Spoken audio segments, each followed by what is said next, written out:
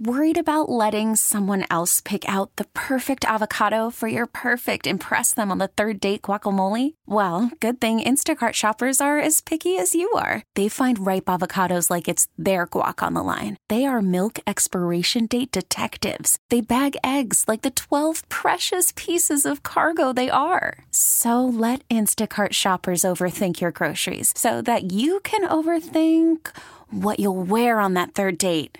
Download the Instacart app to get free delivery on your first 3 orders while supplies last. Minimum $10 per order. Additional terms apply. James, how much fun was this year for you to become a big leaguer? Yeah, it was awesome. I talked with my mom coming into this year, and we talked about it all the time. We just felt like it was going to be a special year. You kind of always feel like that, and you feel positive, and you feel ready and confident going into the season. But there was just something about the way this last offseason went and going into the spring training, just kind of a subtle communication between me and her. We just felt like it was going to be a special year, and it turned out to be. So it's no small task to start the season in Double-A. I mean, it happens frequently in baseball. Guys start in Single-A and get to the big leagues, but just what type of accomplishment is that to start the season in Double-A and end up in a big league clubhouse? Yeah, I'm grateful for to the Pirates for kind of progressing me along. It started in Double-A in Altoona. Just I pitched the first game of the year and just trying to go out and be intentional and execute individual pitches. You can't execute the next one until you do that one, and it's just a lot of those added on to each other, and then the work in between, trying to win ball games there in Altoona. I was fortunate enough to get promoted to Indy about halfway, and just doing the same thing, trying to pitch my game one pitch at a time and go deep into the games, give my team a chance to win. We were doing that in Altoona and Indy, and it was a lot of fun to be a part of some winning clubs there. And then obviously, getting here to Pittsburgh. I would have liked, for a few of my outings to have gone a little differently. I'm proud of how I finished today. Against a good Cincinnati team. I think I closed out the NL Central and all the teams that I faced there. So really good teams. Learning a lot, being here every day, learning a lot about myself, and I'm proud that I finished pretty strong there, and it'll be good to go into the off season on a high note.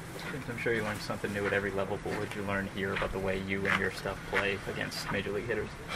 Yeah, I think my whatever it's been 3 weeks up here has been just kind of a daily goal has just kind of been come in and learn something at the yard every day, and for me that's just seeing how these hitters are. I've been watching most of these guys on TV from afar, but until they dig into the box against you, until you're facing Joey Votto with runners on and you're behind in the count and you got to execute good pitches when he has control, you can prepare for that kind of thing as much as you want, but until you're in the situation, you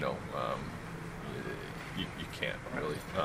So I think it's just getting that experience, knowing what it's like, and now I'll have a full off season to not wonder if my stuff plays at the big leagues, or wonder what it's like to face those guys. I now know, and I faced 4 really good teams, a couple playoff clubs, and I'll be able to reflect here for the next week and a half or so, and really formulate a good off-season plan for how to move forward and come back and hopefully come here into spring training and impact this club in any way I can next year.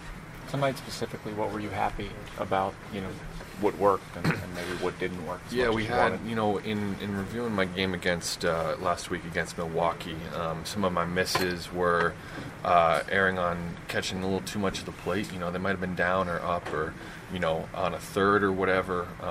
But if you got that down and in or that up and in quadrant, instead of missing a ball off, I tended and found that I was missing towards the heart of the plate.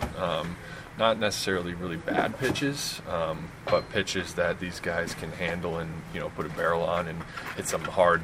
It might be on the ground, but it's going to get through the 6-hole because these guys are good. And so I focused on my midweek bullpen, really executing pitches to the corners and off.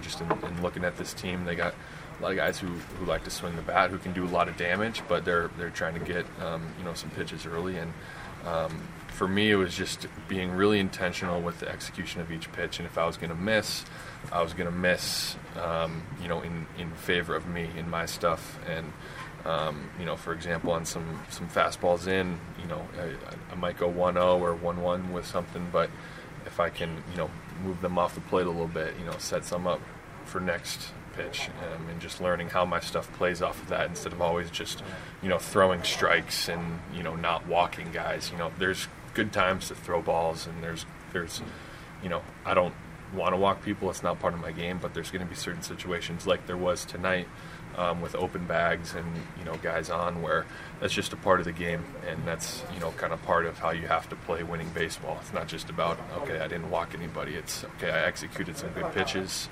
and you go from there. Hey, you pitched on Steep last night tonight. How cool is that for you?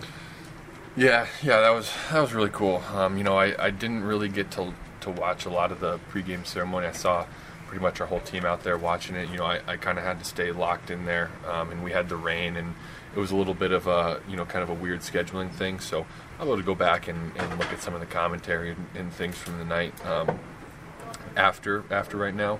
But just in general, I've gotten to know Steve just very briefly in my time here, and then I had met him in spring training.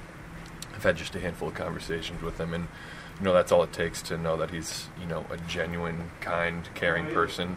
The first time that I saw him up here, he already knew a few things about me that we had never talked about, and he just took an interest in me and my life and my career. And we actually sat down. I was a part of a small minor league group in spring training who went over to the big league side and listened to him speak very briefly, along with some of our other guys like Musgrove and Tyon. They were kind of in a group for some of the younger guys to go listen to, and just hearing him talk about the game, his relationship with the Pirates. Obviously, he's been a part of this organization for an incredibly long time, and I was talking with my dad today. That's not something that happens very often, and with the way that things are going and just how the game is now, who knows, you might not see that kind of relationship between a guy and a club and in a city anymore. So it's kind of special to be a part of something like that in 2019, and looking back on the career that he had, and then his relationship with this city and this club, post-playing career. It was cool to take the ball on that night, the little ball with the little new logo on there, just special for tonight. I got the ball when I first went out there, and you get it, you look at it, whatever, and it was just cool to see that.